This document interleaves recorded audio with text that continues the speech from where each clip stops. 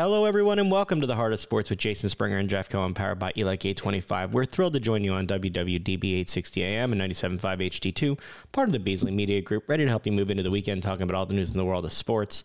Jeff, is it a holiday weekend if the holiday comes like the Tuesday after the weekend and you got to have Monday in between? Like, should I say happy? I'm still trying to catch up to how fast you just did that.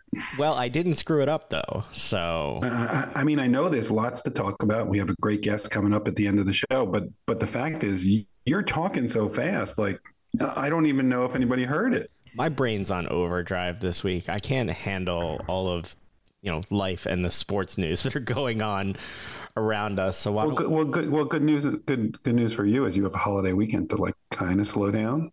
Well, that's unless you're one of those people that has to work on the 3rd. Well, I have to work every day. So that's why I was asking, like, is it a holiday weekend or is it like the weekend and then the holiday? I just wasn't sure about that. I don't know. Before we get into what I think everybody wants to hear about, which is the lovely James Harden news of yesterday, I do have to say, I was watching the Phillies game last night. We can talk about the Phillies now or we can talk about them later. But Ruben Amaro made a really good point. And as somebody who's going to the game tonight, I'm a little confused. The game starts at 6:05. Yes. I didn't realize it's a fireworks show afterwards. As fast as the games are going now, will it be dark enough to have fireworks, or do you just have to sit around twiddling your thumbs and buying more food until it gets dark? Genius either way.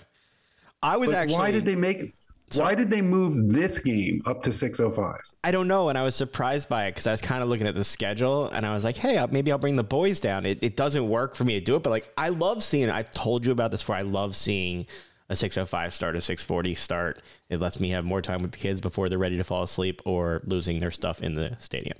No, normally I'm totally good with 6:05, but why? Not all their games are 6:05. So why did they move one that they're going to do fireworks where the games are going to be quicker? Are they hoping for extra innings?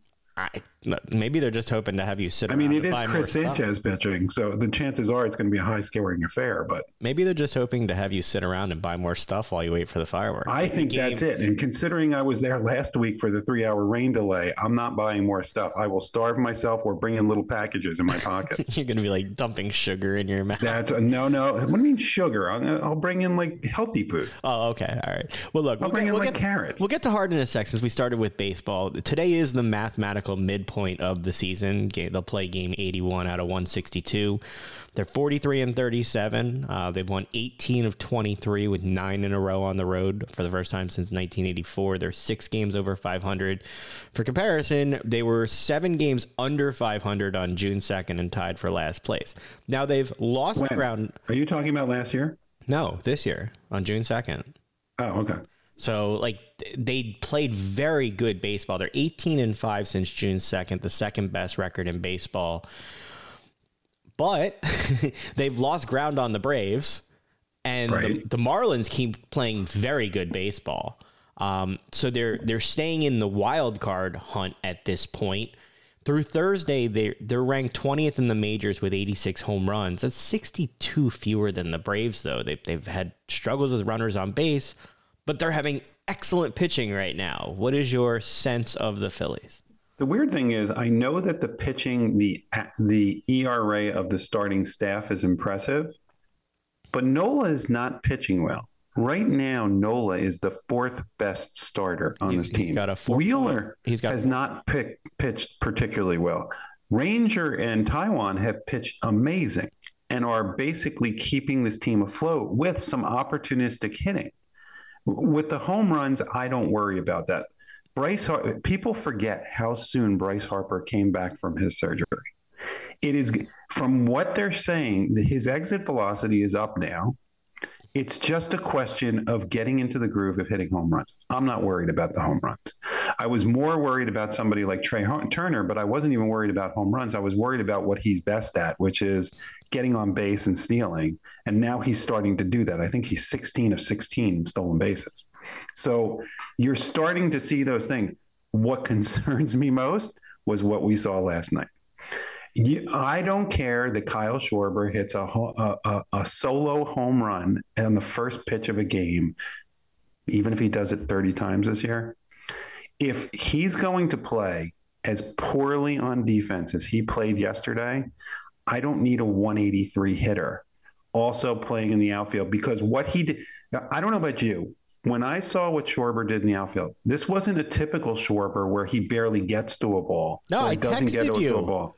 This was the man getting essentially under the ball and nonchalanting it. And all I kept thinking of is the days where Jamie Moyer would pitch. And Jamie Moyer used to turn around and yell two hands to anybody, especially in the infield. Can you imagine if somebody like Jamie Moyer was pitching yesterday and saw that Schwarber just nonchalanted the ball and it just bounced out of his glove like he was in Little League? I texted you right after it happened. It's bad enough having to watch him run after balls sometimes. And look, they never thought that he would be an everyday outfielder. And there's the potential right now that Bryce Harper could be ready to play first base mid-end July. That means that they might be able to do something before the trade deadline where they could move Schwarber to DH. I think everybody would be better off if that works out. Separate from the defense, though, you know, we talk about the power. It's the amount of people they leave on base. They're 26 out of 30 teams. They leave 3.6 runners per game in scoring position, not just on base, in scoring position. They put guys on base all the time. They just don't drive them in all the time. No, and what's bizarre about it is it's not the stars that are doing well. It's Stott, it's Castellanos. I know he gets paid a lot of money and might be considered a star in past years, but after last year, I expected nothing from him this year, let alone that he probably is going to be an all-star representative for the Phillies. Bohm has done well, but they're not doing it when it counts most, but they're doing it enough that they're able to stay afloat and actually do better than staying afloat now. Now the question is whether they can get that fifth starter, because I don't think Sanchez is the long-term answer. You can't count on Painter to come back here until the end of the season, and even if he does, I wouldn't put him in a starter position. So you need to get that, and you need to get Schwarber out of the field. You just do. I don't care if he hits 40 home runs this year. If they're all going to be solo home runs at the beginning of a game, yeah, it gets us off to a wonderful start. But if you're going to do that in the outfield, and by the way, it wasn't just him yesterday. Marsh dropped one too. Yeah, and Marsh is supposed to be your good defensive option out there. So, yeah, it's concerning. You know, you're getting good pitching performances. Who would have thought that you got Craig Kimbrell 12 for 12 on save opportunities, who's your closer now? I mean... Yes, but how nice would it be if every once in a while you didn't have to use a closer, that you could actually be ahead by 5 or 6 runs going into a last inning? You're allowed to do that. The problem is they're razor thin with the margin of error that they have right now. I just wanted to ask you a question before we move off of baseball. I know you're watching Shohei Ohtani. I've never seen anything like this and what he does on both sides. Nobody has. Is he going to be the first person to make over $500 million when he hits the free agent market next year? I don't know, because the question is how long can you keep doing this? Not how long can he be excellent. How long can he stay healthy? We have no measure of how this can work. And so you're already starting to hear questions that, even though I think he's still leading the majors in batting average against, while being the leader in home runs and RBIs and OPS as a hitter. How long can he do this? They're saying that his velocity is down a tick. They're saying that he's not using one of his pitches that he has used in past years. The question is he managing something that we don't know yet? And how long can you sign him for? If you know that his arm could go away and he can still hit, then he's still worth all of that money. He's one of the best hitters of his generation. He leads baseball with 28 home runs, 64 RBIs.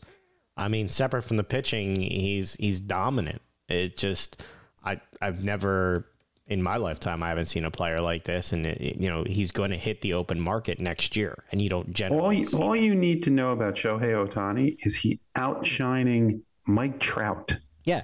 Nobody talks about Mike Trout anymore. Well, you know who people are talking about? James Harden. James Harden. Boy, what a segue. James Harden opting into his 1 year, $35 million deal in order to potentially get traded out of Philadelphia. Lots of rumors. Jeff, I know you love this time of year where everybody and their sister comes up with a trade machine formulation of who will be here, who will go. The biggest names you seem to hear right now are the Clippers, the Heat, the Knicks. Seems like the Clippers is where he wants to be, and the Clippers kind of want him. Okay, can you want to start with the negotiation part of this, or you want to start with that? Let's go first with the negotiation part. All right. Well, don't forget the LA part, because I got comments on that. Okay. James Harden might be the worst negotiator in professional sports that we've seen in a long time.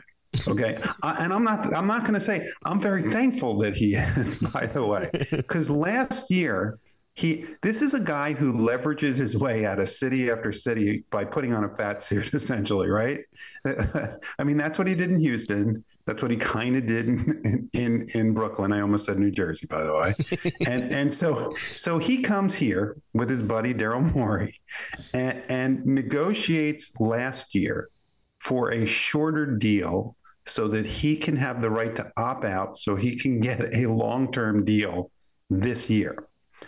He then floats during the entire end of the season and during the playoffs, this whole Houston Rockets thing, where Houston's in a rebuild, but somehow is going to want the guy who forced his way out by going to clubs and being in a fat suit. And now Houston doesn't want him. Apparently, nobody wants him at the amounts that he wants. And by the way, he also killed himself by saying he wanted basketball freedom, because now everybody knows he wants to play the James Harden way, not the way that he played best last season. He wants to sit there and chuck up shot after shot. He wants to drive. He wants to fall. He wants to do all the things that James Harden led the league in scoring years ago, that he won't be able to do it now. And so he's negotiated all of this to the point that the day before free agency, he opts in to a 1 year Loctite contract. He can't negotiate with anybody where he goes. He has to wait until free agency. You're saying it didn't work out well. Explain to me where, and by the way, I have heard from people that have talked to him and know him that he thinks he's the smartest person in the room. You disagree? I can assure you, I don't know what rooms he's hanging out in. He is not the smartest person in the room if this is where he ended up on this day. As somebody who is very concerned about a 3 or a 4 year commitment to James Harden, I'm thrilled. The worst case scenario here is he walks in a year and you get the cap space. You have Tobias's contract out and Harden's contract out. I get it. Pause here, whatever. Joel Embiid's getting older. I come from the premise that they're not winning with James Harden in the long term. So I don't want to commit to him. It's just where I am. Now, you do or don't like the idea of him going to the Clippers? It's not a question of whether I could care less where he goes. I don't see how this works. He wants to go home to LA. Bye-bye. Go home to LA as long as we get something for it. The question is now whether Daryl Morey can earn his salary. Daryl Morey put us into this position. And now the question is he going to get us out where we get something of real value that keeps the Sixers on a path of getting past the second round? That will be the measure of this trade. Does he think that he needs to do this before 6 o'clock today? Or does he remain patient? And can he do a multi-team trade? I don't know if Lillard wants to come here. He didn't seem to. I mean, Lillard put out some tweets that weren't exactly complimentary towards Embiid and Harden at the end of the season. So everybody keeps saying, let's go get Lillard. Lillard's got to want to come here. I don't know if he does. I don't know who ends up where. This whole time of year, the speculation, the rumors, the leaks, the this, the that. You laughed the other day. I sent you as soon as Tobias Harris compared himself to a cookie. I sent it to you, and you're like, "Oh, he fell for the clickbait again." By the way, everybody fell for the clickbait. I was not the only one who fell for it, but I fall for everything. So I see all these rumors. I'm like, "Oh, this is gonna happen." And it's like, nope, that's not real. That's not real. And now that they took away the check marks, I don't even know who to believe on Twitter. So, like, this is the worst time because you're seeing all Wait, did Durant have a check mark when he had his fake account? Did the check marks ever really matter? I don't know if burners get check marks.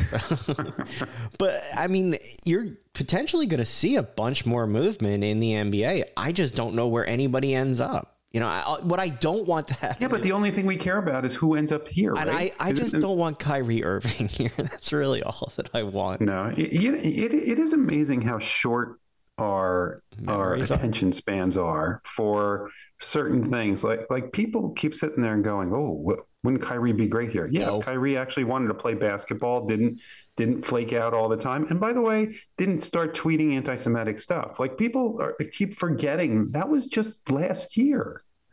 This wasn't a long time ago.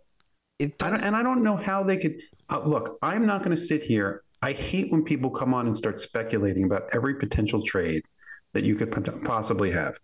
I don't know the salary cap implications. I certainly don't understand what's about to happen, where they're going to have these different tiers that's going to mess everything up. So I got to hope that Daryl Morey and his team are going to do the right thing, and they're going to make the best trade possible. Like this trade will potentially define the Sixers for the rest of this decade. Do you have faith that they will? Because for our listeners, you got to remember, Jeff and I did not want this trade per se. I wanted the trade for Tyrese Halliburton and Buddy Hield. You were in on that, Jeff. There were other things you wanted. So no, I actually had thought about the one that had floated. Not that it ever was offered. Was the Kuminga and Poole, but Jordan Poole doesn't exactly look like a great deal right now either. So you don't know what would have been the best deal. He did get rid of Ben Simmons. Kudos to that. He got Harden, and there were look, James Harden this year averaged close to 21 points and over 10 assists per game. Those are very good numbers in a vacuum. And so you're going to have to find a way to replace those. And the question is there a couple complementary pieces? Do we believe that Tobias Harris can be the assassin that his father thinks he can be? and whether or not Tyrese Maxey has the next level that everybody is hoping that he has. So you think it's more important, and I kind of come from this standpoint, given team depth, that they find complementary pieces that work for this team, because then next year if you want to go sign a superstar next year to pair with that, you'll have depth and the stars. But if you go for some, expensive, overpaid guy who isn't a star but is paid like it, which is how we got in the Tobias situation, where Tobias is a very good basketball player, but he's being paid to be something that he's not in the role of on this team. Look, the NBA is now going to eliminating the big threes that are happening. It's going to be harder and harder to get those big threes. And if you look at this year's champion, how was it done? It was done the old-fashioned way, with the Nuggets getting a big center who could play inside and out, who could pass well. We have a more athletic version of Jokic in Philadelphia. And what you need to do is you need to put very good pieces around him. Jamal Murray has become a star. He wasn't before this year. Maxey could be Jamal Murray. And then Tobias Harris could be Aaron. So there are potential to have a very similar type of team if you can get a couple more very good pieces. I don't just want role players. I want very good pieces. But you're not going to get stars. If anybody thinks Paul George is going to be in a trade from the Clippers, I don't see how that happens. And by the way, I think Kawhi Leonard and Paul George have played like 41% of their games over the last few years. So I want somebody who's going to also be there, be durable. Yeah, people fall in love with the big names. Oh, we can trade for so-and-so. Well, that person wasn't on the court at all last year. Oh. Well, look, I would love to have Dame Lillard here, but what are you going to have to give up to get him? You have to build a team. If you just get a couple stars, we've seen them try to do that and not have the depth around them to compete and go through it. The Lakers have LeBron James and Anthony Davis. They can get to a level, but they need to have the pieces around them. And that's what the Sixers need. And by the way, we're also going to have to make sure that our star is durable. Nick Nurse has got to convince Joel Embiid to play a different brand of basketball and tell him you can be even greater than you were as an MVP this season. You don't have to dive all over the court, risking the long-term health of your back and your knees. He's big enough that he can just push people around. And the question is whether you can convince him to play like Akeem Olajuwon. Well, let's see what happens when it opens in under 2 hours. We'll see what the team looks like next week. Why don't we hit the break? When we come back, we'll talk some soccer with JP Dellacamera and then have more to talk after that. Stick with us. Operating engineers are the men and women that move mountains. And the Engineers Labor Employer Cooperative, ELEC, puts them to work. They create opportunities for the men, women, and union signatory contractors of Local 825, repaving our roads, keeping our homes bright and warm, and even building our favorite team stadium. We understand infrastructure. That's why ELEC and Local 825 are ready to get to work. We love getting some time with our man JP Dellacamera, who's heading to Australia as we are weeks away to start Fox's lead play-by-play commentator for the third straight Women's World Cup. JP, so great to have you back on the show. Thanks, guys, for having me. It sounds like I'm going to see more of New Zealand, actually, than Australia, because that's where the U.S. is going to be based during the group stage, and I'll have their games. I was going to ask, what's this time like now before you go over there? The preparation, both for the Fox team, for yourself, and then we'll get into the women's team and what's going to go on there. Prep is different. It's harder because there are so many other events that we're doing. It's not like you have a month off and then you start the Women's World Cup. Like yesterday, I had a European qualifying game. On the weekend, I had an NWSL game. Also on that weekend, another Euro game, and I start Gold Cup games this coming Sunday. So you can't devote all of your time to the Women's World Cup, but knowing ahead of time what I was dealing with, there was a lot of basic prep work that I did for the Women's World Cup. And now you get the rosters, as the USA's roster just dropped today. So then you can be more specific on it. But prep is always, I think it's always difficult, but it's more difficult if you've not done a World Cup before. Unfortunately, I've done quite a few of them. So I'd like to think I know how to at least prep for it. So let's talk about the Women's World Cup roster for a minute. As part of the dropping of this roster, Alex Morgan is on this team again. She appears to be the only real striker on this team. Is Alex Morgan, is this going to be a problem, or is this team well balanced, and where do you see the next person up if Alex Morgan isn't able to perform or gets hurt? Well, I would say this to you guys. Normally I have an unofficial roster that I think has made it, and usually on a 23-player roster, I'll get 21 right, 22. There's always going to be a surprise, right?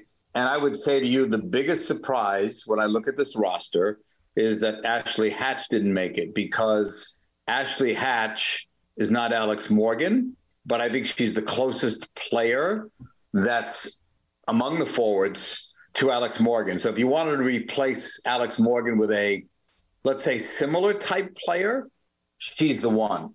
You look at the other players, Sophia Smith is the starter, first of all. Lynn Williams is not Alex Morgan in terms of the way she plays. Lynn offers so many other different things. Trinity Rodman, amazing talent. Thompson, amazing talent. Rapinoe, the veteran experience, but none of them play like an Alex Morgan. So to me, the biggest surprise that I had was I thought Hatch was a lock, just based on the fact that you need someone, I'm going to say fairly similar to Morgan, because nobody's really, Alex Morgan is a special player. So it's hard to think about who do you have as a backup for her. So I would say that the Hatch omission was the biggest one for me of the misses. Of the additions, I'm surprised, but pleasantly surprised that Savannah DeMello made it. I had been told that she was not going to make it a while ago, but I think that it's possible, and I'm not sure if they will address this. I don't know if Lavelle's situation changed that decision to go for maybe an extra midfielder. They've got Julie Ertz there. Is Julie Ertz going to play in that midfield position, or do they have Ertz in mind as maybe, a center back too? I mean, these are tough decisions, but DeMello's had an amazing year in the NWSL. I knew she'd be on this team at some point. I just didn't think it would be at this World Cup. So biggest surprise for me is that Hatch was not on it. The rest of it, assuming these players were healthy, I had most of them. Like, Lavelle hasn't played in a game in, I think it's like a dozen games. So the fact that she's on it is telling me that they must have medical information that indicates she's either able to play and they've kept her out for precautionary reasons, or that maybe she's not able to play right away, but they have confidence that she can play. And Kelly O'Hara, for me, if she was declared healthy, she was always going to be on this team. Alex Morgan is rounding into form as far as scoring goals. She's had 5 in her last 10 games with her club team, and she had 16 out of the 19 games last year. Where is the next person up as far as where we can expect the most goal scoring? On this team, I think Sophia Smith. I think this is going to be it's not a make or break tournament for Sophia because she's so young. She'll probably play in 3 or 4 Women's World Cups, but I think the stage is set for her, as I think it would have been for Kat Macario if she was not injured, to become the new face of this team. And I think Sophia Smith is an amazing talent. She's getting better and better. And I would think that if you're looking for goals in this tournament, you've got to look to Morgan as number 1, and maybe 1A would be Sophia Smith. So much has changed in the last 4 years. A coaching changeover, a pandemic. They had a bronze when they had higher expectations, retirements from players. At the same time, you're seeing, you mentioned Alyssa Thompson. She'll be the youngest player on the roster at 18. She's the 4th teenager and 2nd youngest player ever to be named to a U.S. roster.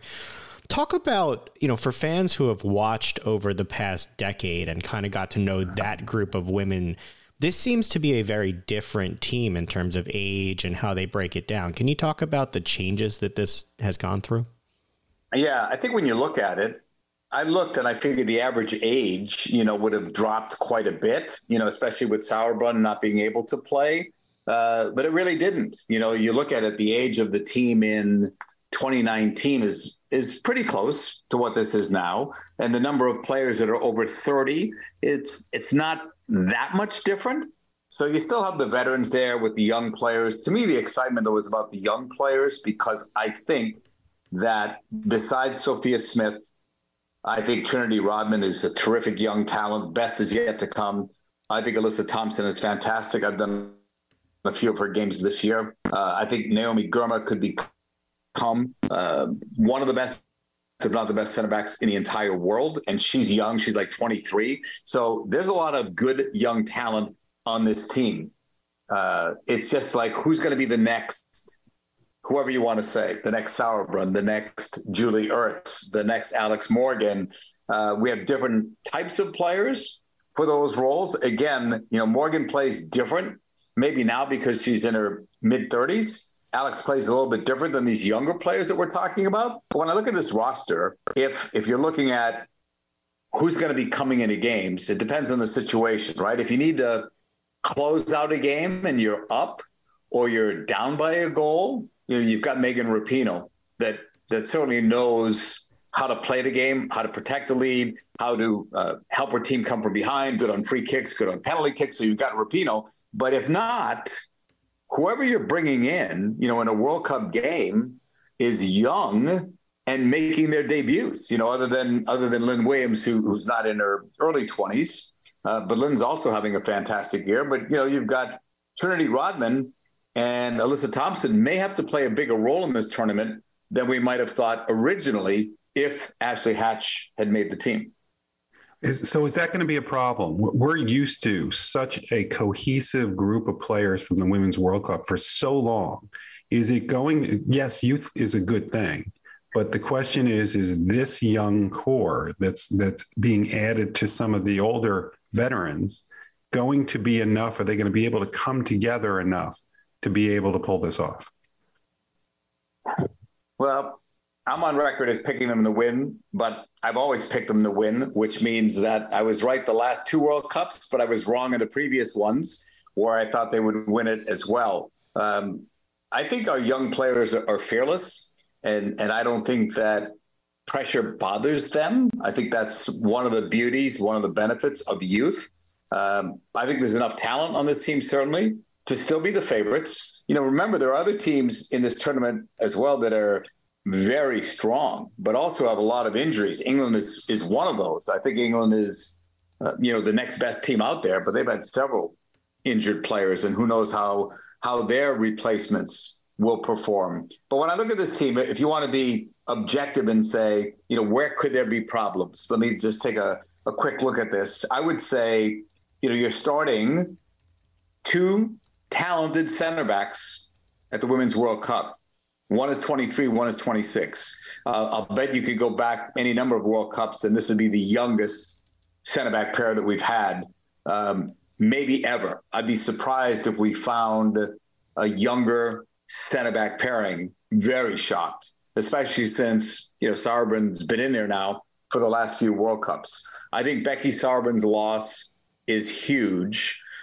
And I never expected her to play all 7 games. I figured they would rest her, start her in some, maybe not start her in a couple of others to preserve her so she would be there in the final.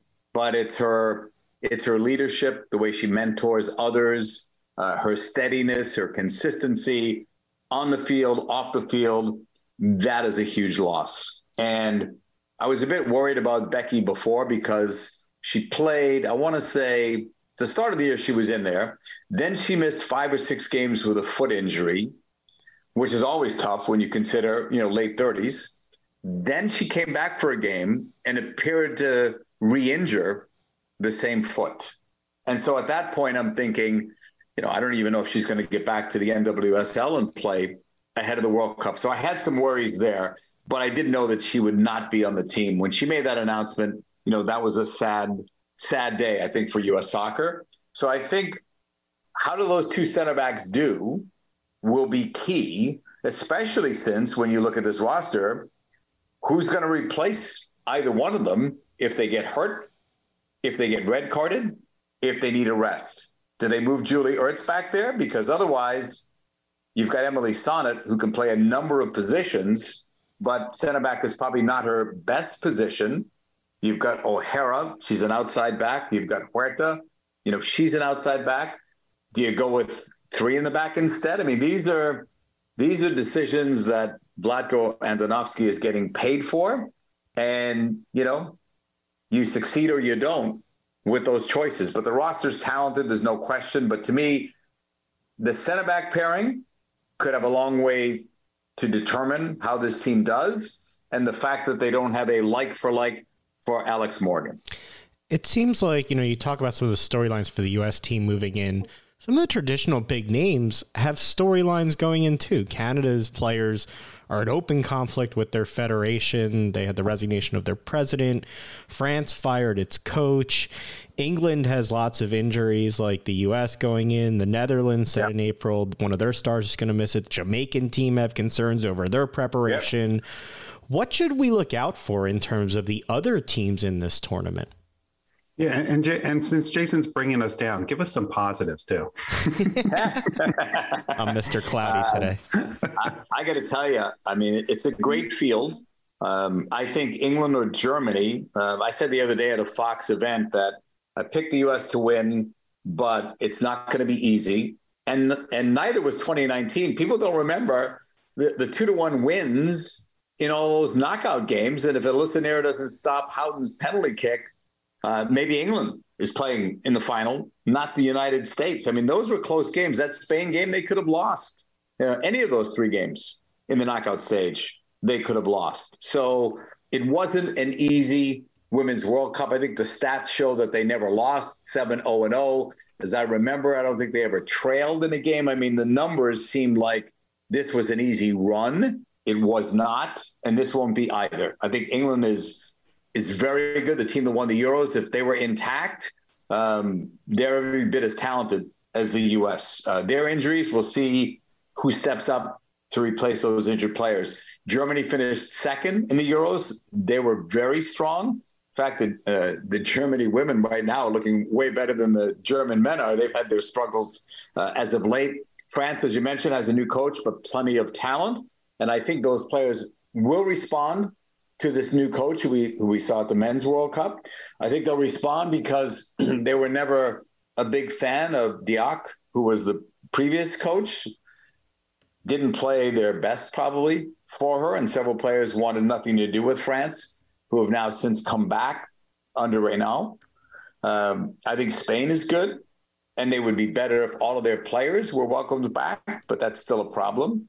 I think Brazil under Pia Sundhage could surprise some people. Sweden is always there. And then you've got the host nation, Australia. I think Sam Kerr is the best attacking player that will be at this Women's World Cup. She can carry this team on her back. Tony Gustafsson is their head coach. He was underneath Jill Ellis at the last World Cup. They've had some good results. They could go far with the home crowd and the home support. I do like Canada. I think the only problem with Canada is what you mentioned, at odds with the Federation. Sometimes that helps. Sometimes they go in there with a it's us against everybody mentality, and that helps.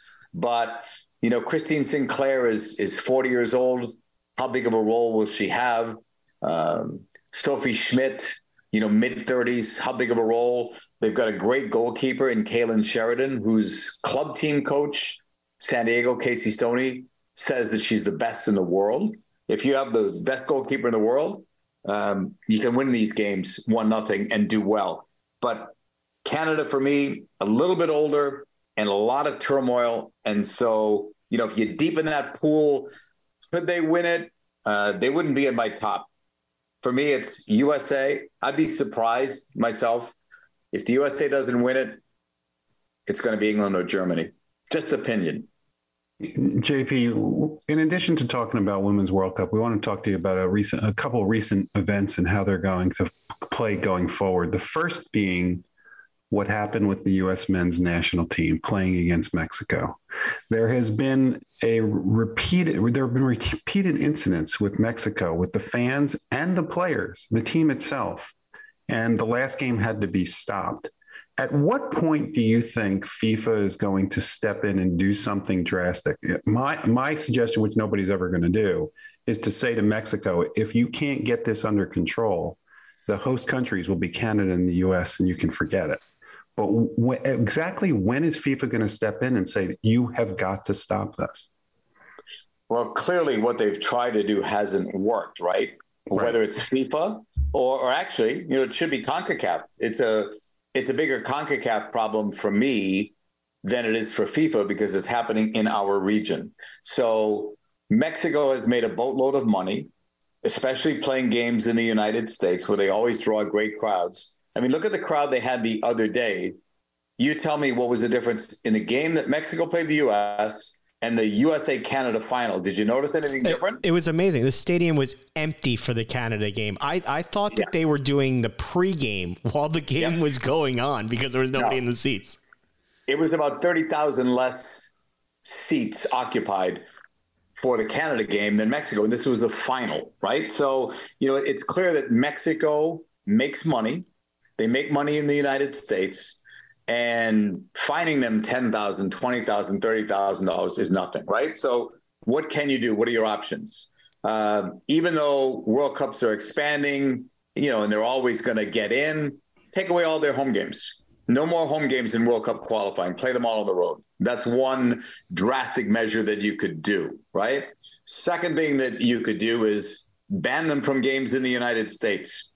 Again, they make a fortune. There have been times here where they've played, 6, 7, 8 games in the summer series, sellout crowds.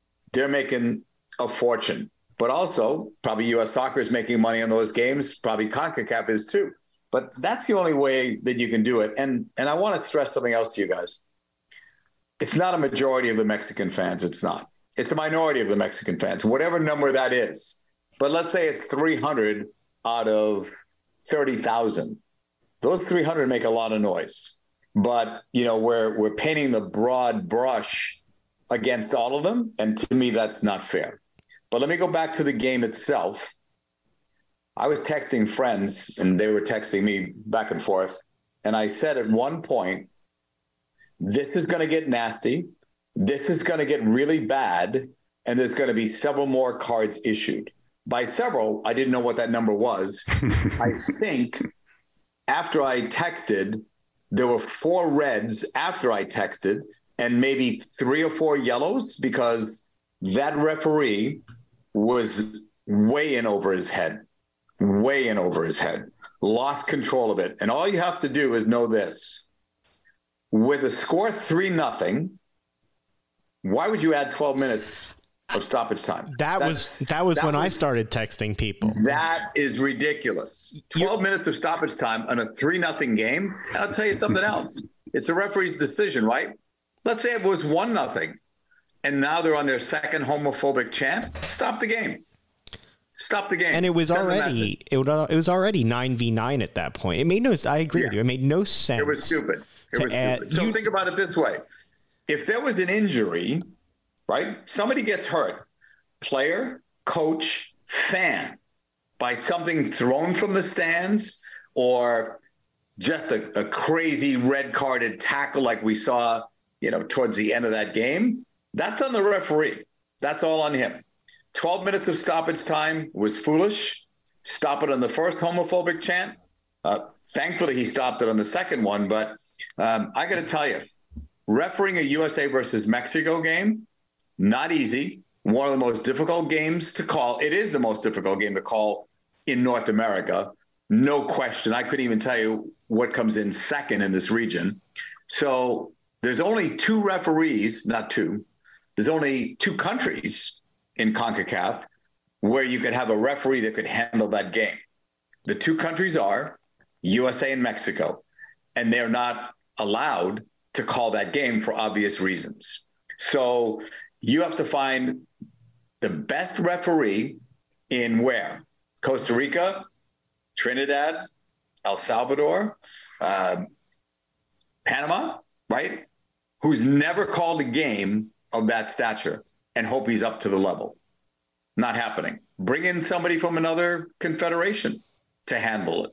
Because you can't have a USA or Mexico referee in that game. Nobody's going to accept that. Would they accept a referee from CONMEBOL? Why not? You could see that ref was over his head from the way that game started till the very end. We talk about how it went, and at the end, sort of the preemption to the game was the announcement of the leak that Greg Berhalter, after an independent search and an investigation, and we're going to do this, we're going to do that, we're going to talk to these people, he's coming back. So talk to us about how you think the search went. There was some criticism that because it went so long, it put the U.S. at a disadvantage going back to the same guy. What are your thoughts on the coaching search and the decision to make a return to what they were doing? I never had any problems with Greg. I think had it not been for the Reyna incident, my opinion, his contract would have been extended. I think he got us as far as I expected. We would have gone in the last World Cup. Remember, we were young. Remember, we played against the Netherlands. I keep hearing people say he was outcoached. We were outplayed by better talent. Netherlands were on an unbeaten run at that time. Take the Dutch roster, take the USA roster, and as much as I always like to think that the USA is going to win, I had the Netherlands winning that game. So Berhalter took them far. I could see the love that his players had for him at the end of the game. You could feel that. And so I thought, he's the guy for the next one. The Reyna thing changed my thought. I didn't know if that could be overcome. The hope is that it can be. They apparently still haven't talked, which kind of concerns me. Well, if they haven't talked, that tells me that this thing just did happen when it did. Because I think if they had said to Greg in January, don't worry, you're coming back, or in February, don't worry, you're coming back, maybe he does try to patch things up. So I think this happened when it did. I do disagree, though, with people that say that we didn't waste a lot of time. I disagree. We lost, 6 months where he could have been in charge. So if you're telling me that you spent 4 months, 5 months, on a search and you come back with Greg, my question is, what took you so long to come back to Greg? So who knows, what's factual, what they're telling us, what they're not telling us. I have no problem with Greg being the head coach. I think the fact that they named him tells me that they believe he and Reyna can patch things up. And I think that they will. Gio Reyna is a superb talent. And for anybody that didn't think he was, I hope they watched the Nations League, because he's a difference maker. He's a starter. I also don't believe some of the stories that came out that Greg told him he wasn't going to play. That doesn't sound right to me. Maybe he said, not going to play much, or you're not going to start, or whatever. But why would you tell anybody entering a World Cup that you're not going to play when you know that injuries, red cards, COVID, whatever it is, you might need this guy? So don't believe everything you hear. Don't believe everything you read. The truth is like somewhere in there. So I'm giving you a long answer, but I was okay with Greg. I just think to end up where we did, I think we wasted a lot of time. All right. Well, before we let you start practicing a little shrimp on the Barbie, Messi is coming to this country in a month. I think it's, in a month. Do you see him as somebody who's going to change the direction in an upward direction? Or do you see this look, I'm the generation who I remember seeing Pele play in the Meadowlands. We've heard this about several people. We heard it about Beckham. I know Messi's going to make Inter Miami better. Is he really going to change the trajectory of the MLS? Well, it's a lot of pressure. And here's what I would say. When Pele came to America, and I remember it, very well as a much younger person, but the North American Soccer League was nothing compared to MLS, nothing. Pele really saved a lot of things, when he came to this country. Beckham helped to save the league, but more for his, persona, who he was off the field as much as on the field. David Beckham was a terrific player, excellent player, but he's not Messi, he's not Pele. Right. But MLS needed Beckham then. And when they write the history of Major League Soccer, there should be an entire chapter on David Beckham, because after Beckham came, teams started building more stadiums and more training facilities. They brought in, the Thierry Henrys of the world and other big names that were not coming were not for David Beckham. Messi's in a different category. MLS is already a success. They are. I mean, average attendance, new stadiums, new facilities, the way MLS is thought of in other parts of the world is amazingly different than when Beckham came here.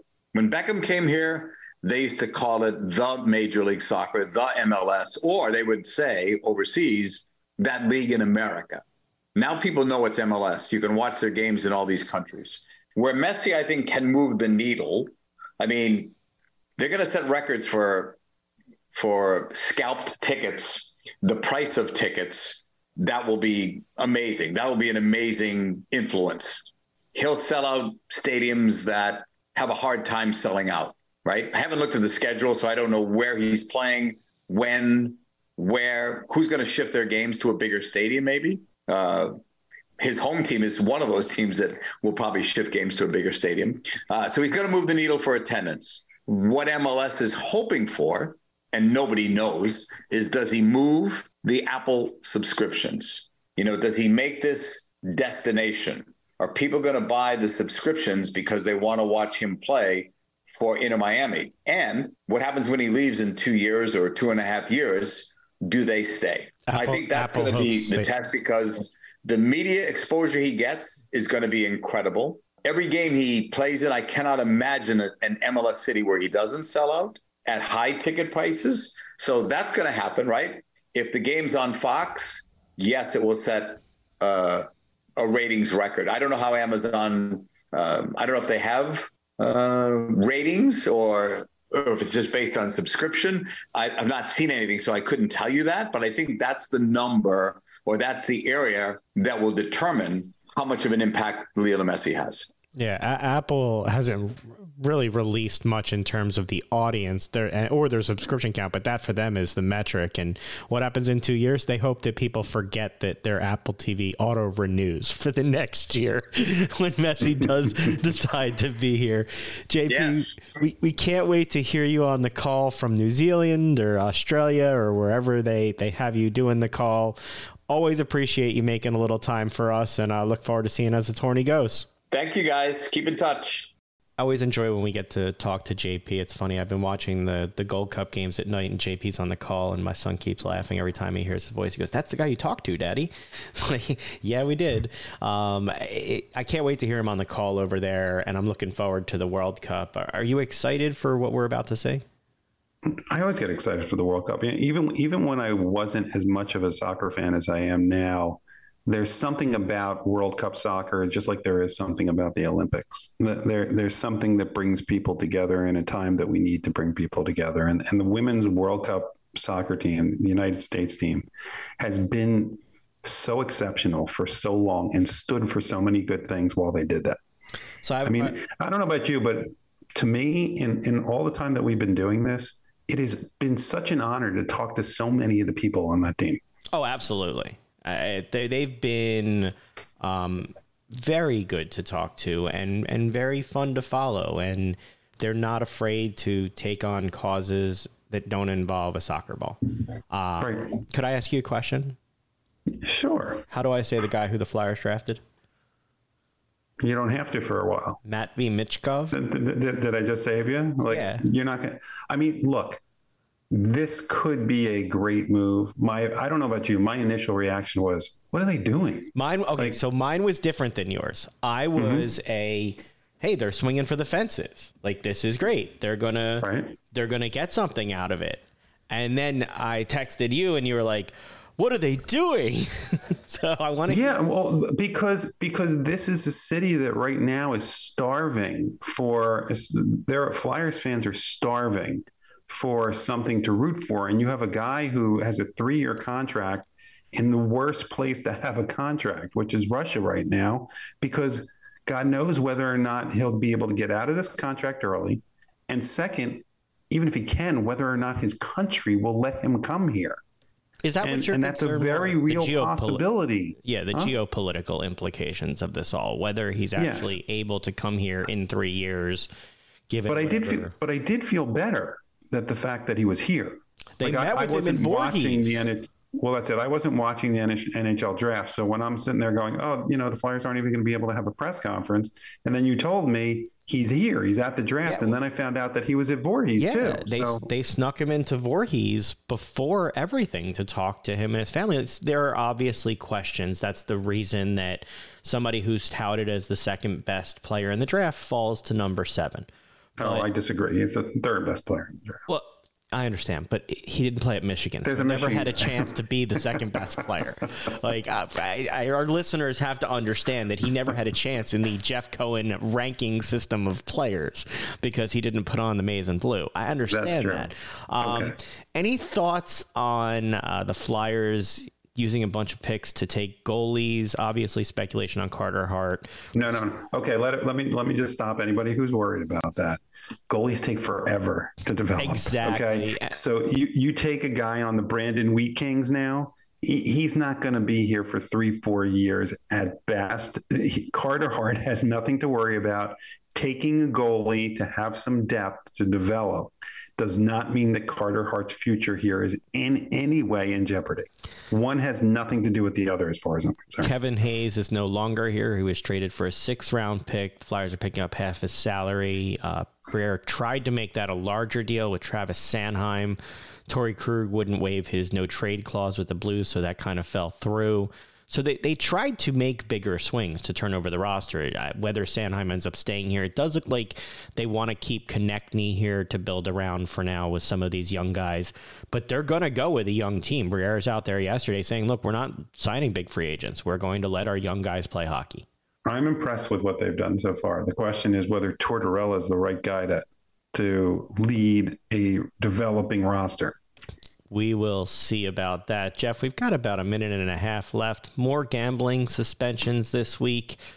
Many over the exact issue that you and I have spoken about, gambling. Yeah, no, but the big ones were the indefinite suspensions on betting on your own team. Yes. I think we can all agree that ain't a good thing. You know, it's funny. I thought we all agree, and I saw people saying you don't agree? I do, but I saw people saying today the argument, well, if I'm betting on my team to win, aren't I going to try harder to make them win? Like, there are people out there trying to rationalize that. Can I just quickly state that? I know we don't have a lot of time. Can I quickly state, if you bet only on your team sometimes and not on others, then everybody should raise a red flag as to why you're not betting on the other ones and whether you're signaling to people that are in the betting community to do something or do something for you. Have we seen the end? Are we at the middle of people being suspended? We're at the beginning. We're at the very beginning of all this stuff. Has it surprised you how the players, whether real or perceived, or feigning lack of any knowledge and understanding of how gambling is or is not allowed in the league at this point? Really? If you've ever heard of Pete Rose and you play sports, then you know. End of story. If you want to feign this, good luck with that. It's not working for these guys. Where does the NFL go next? Because there's going to be a lot of gambling ads. I give you that with 15, 20 seconds to say something. Where do they go? They're gonna have to babysit the entire league. That's what's gonna happen now. This is the can of worms that they've opened that they can't close. Can they? They caused this mess, and now they're not going to be able to deal with it, other than to constantly have to deal with the dirtiness that it's going to come along with having to suspend your players and constantly monitor them. They're going to have their security team is going to have to be beefed up. Is basically what's happened. That's going to be the last word for this week. Thanks so much for joining us this week. Make sure to join us next Friday night to help you start your weekend in style. Have a great one, and we'll talk to you next week. Bye-bye.